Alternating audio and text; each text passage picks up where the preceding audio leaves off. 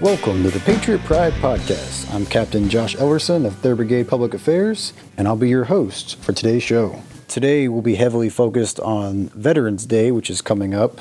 We'll be talking with Specialist Palos, a soldier from 389 CAV, who's here to talk about what it means to be a veteran. We'll also be talking with Captain Worley about the upcoming walk and shoot. And then we'll close out with Mr. Johnny Davis Jr., a local who is a veteran of World War II. Now I have with me Specialist Thomas Palos from Alpha Troop 389. I'm here to talk a little bit about what it means to be a veteran, what it means to him, why he chose to serve, what it means to him, dealing with the people who came before him, the veterans who came before him. So, Specialist Palos, I'm going to start right there. What does it mean to you to be a veteran? For me, sir, it just has a lot to do with, pride, whether it's unit pride or personal pride. Being a veteran is kind of something that you don't get, but you earn over time. It's something that you have to strive really to get. That's a great answer. I mean, you're 100% right. You earn it. You don't just wake up and become one. So what was it like for you? I know, you just did the color guard for a wonderful Veterans Day ceremony. What's that mean to you, seeing all those veterans out there who came before you, and just, the support from this community was outstanding today? What's that mean to you?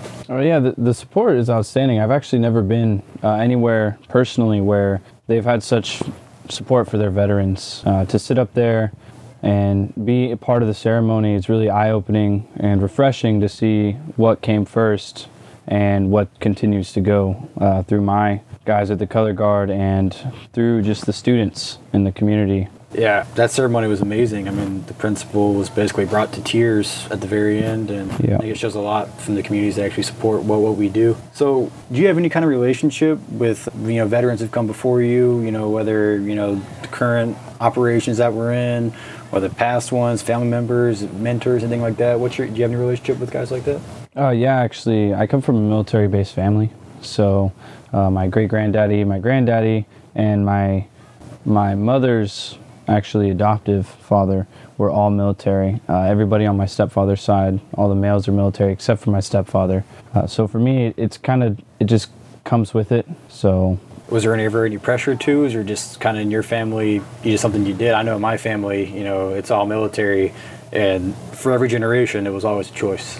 Yeah, actually, believe it or not, the generation above me, my mom, my uncle, my aunts, all of them, none of them served. So when I came up and I said I was going to join, and I kind of threw the contract on the table at 16, she was super against it, believe it or not. All of my great uncles and grandfathers and all of them, they were all combat arms. So when I came forward and said I want to go combat arms, my biological grandfather actually was shot in Vietnam. So she was very, very opposed to it at first. Okay. How's she feel now? She feel a little better?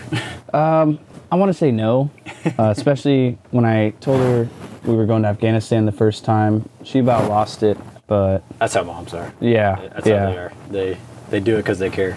Well, hey, Specialist Palos, I appreciate the interview. I think you've given me some interesting stuff, and the listeners some stuff to think about. Appreciate you coming on. You did a great job at the ceremony today. The color guard did a great job, and thank you. Well, I appreciate that, sir.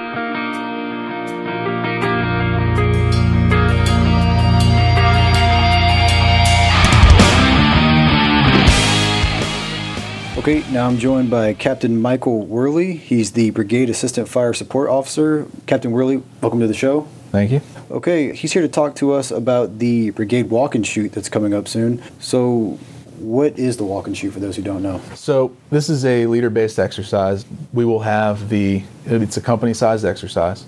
We'll have all of the company leadership, including the company commander, first sergeant, platoon leaders, platoon sergeants, as well as all of their fire supporters, including their FSO, forward observer teams, and their machine gun teams as well. And what they will be doing is training their ability to maneuver onto an objective while employing indirect fires on that objective to suppress it and enable their assault onto that objective. So this is going to involve a number of different assets. And what it'll really stress is their ability to maneuver up to the point that the closest point they can get to the objective while a particular asset is firing on that asset. So if they have an artillery firing on that asset, how close can they safely maneuver up to the objective while artillery is continuing to fire on it?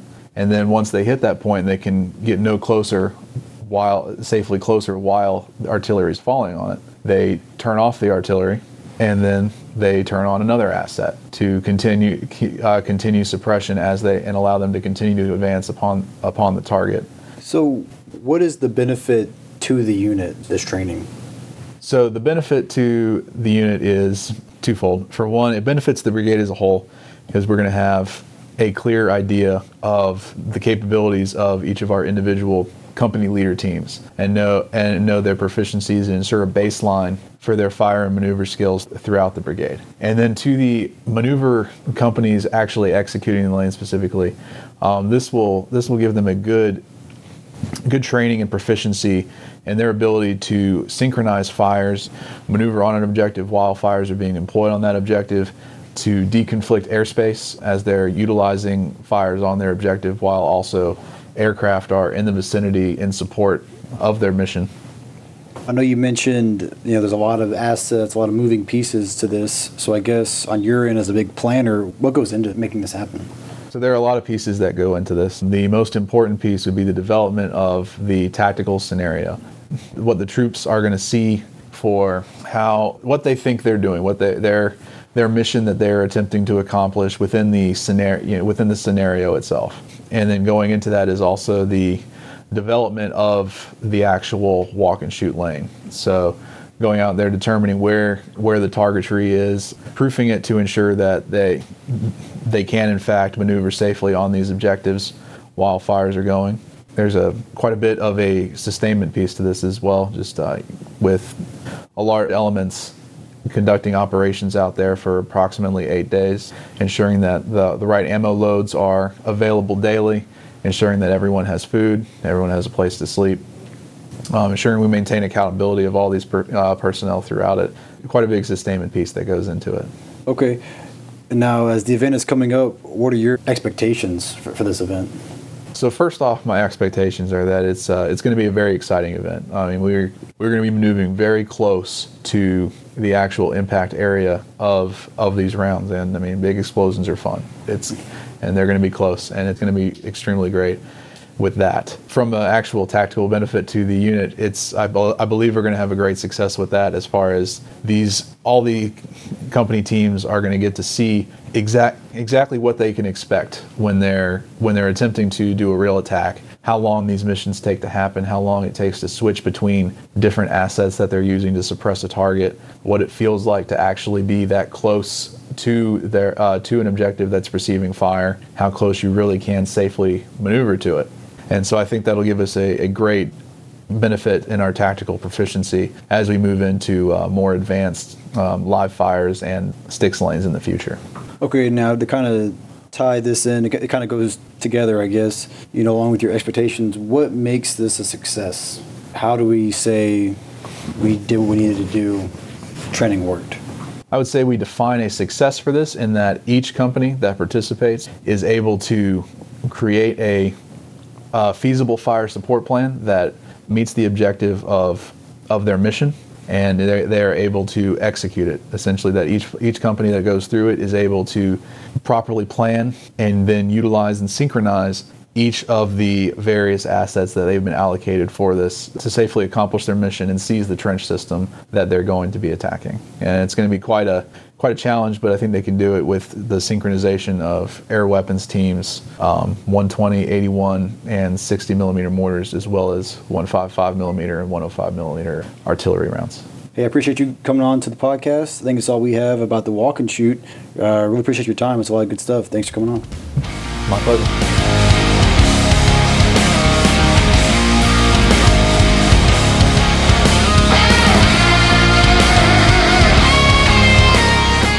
Now I'm joined by Johnny Davis Jr. He was in the Army Air Corps during World War II. He was a radio maintenance mechanic. So, sir, a little bit about yourself. You can just tell us anything about yourself. I'm always excited to talk to veterans and hear about their stories. I was born and raised in Jennings, Louisiana. I was there until I went into service in March of 1944 to Europe, and served in a B-17 bomb group, 385th bomb group. We flew B-17 bombers.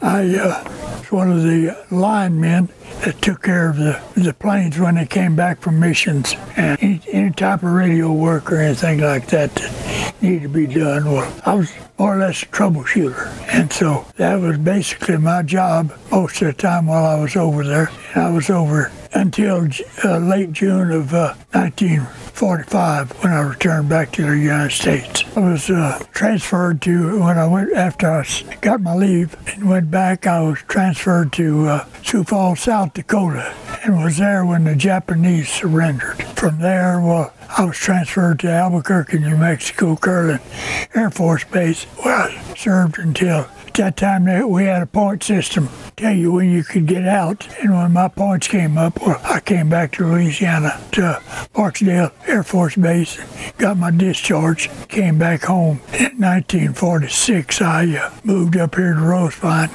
I guess maybe a big question, we talk a lot about, I know it's personal for everybody. What kind of drove you to serve back then when you chose to, sir? When I went in? Yes, sir, when you chose to enlist in World War II. Well, I was in the junior ROTC in high school, and when I got out, I just naturally migrated to the service. In early March of 1944, I signed up for a program. I qualified to take pilot's training program. Got out and started the program. It was discontinued, and so from there on, well, it was just more or less catch as catch can. I went from one thing to the other until I went overseas, and I was a troubleshooter and involved in everything, and was involved in 2 of 7 food missions. Carried food, had food drop over in Holland for the people over there that were starving and everything. I was involved in that. After that, well, like I say, went out to Sioux Falls, South Dakota, and was out there when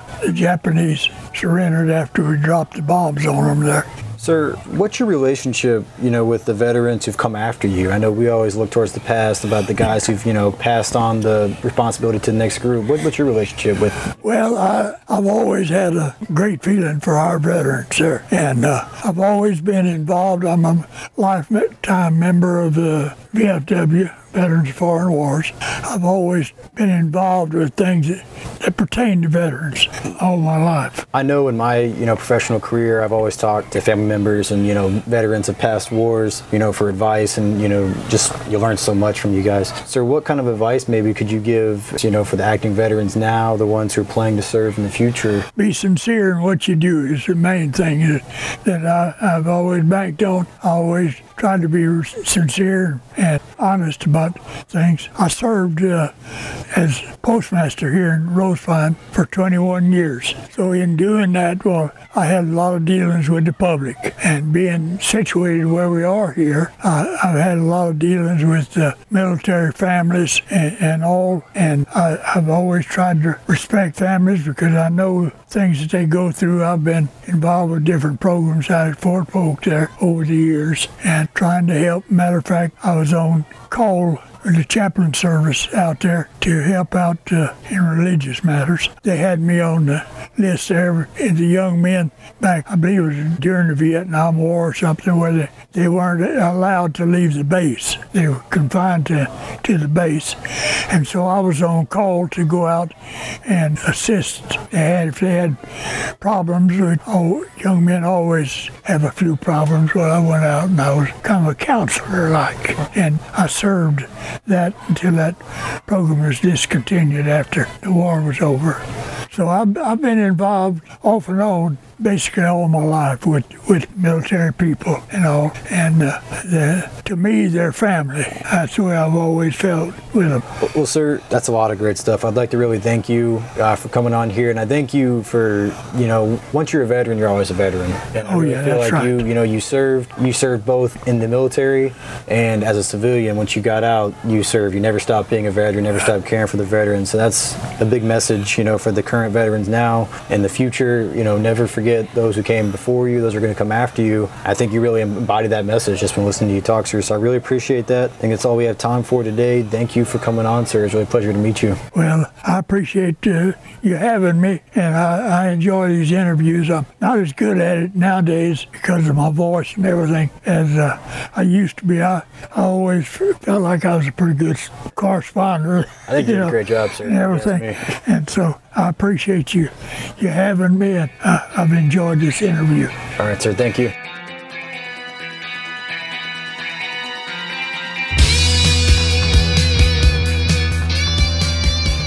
Okay, Patriots, that's all we have time for today. I'd like to say thank you to the veterans who came before us, those serving now, those who plan to serve in the future. So as the holiday comes up, hope you enjoy the holiday. The guys who are stateside, hope you enjoy the time off. The guys who aren't on duty, unfortunately, hopefully they get the time off. Please tune in 2 weeks. Listen to the next episode of the Patriot Pride podcast, which will be located on our Twitter, Facebook, and YouTube page. The podcast is also available for download on the Apple iTunes Store. Currently working on getting it on the Google Play Store. We'll have more on that hopefully coming up soon. Thank you, Patriots, and have a great day.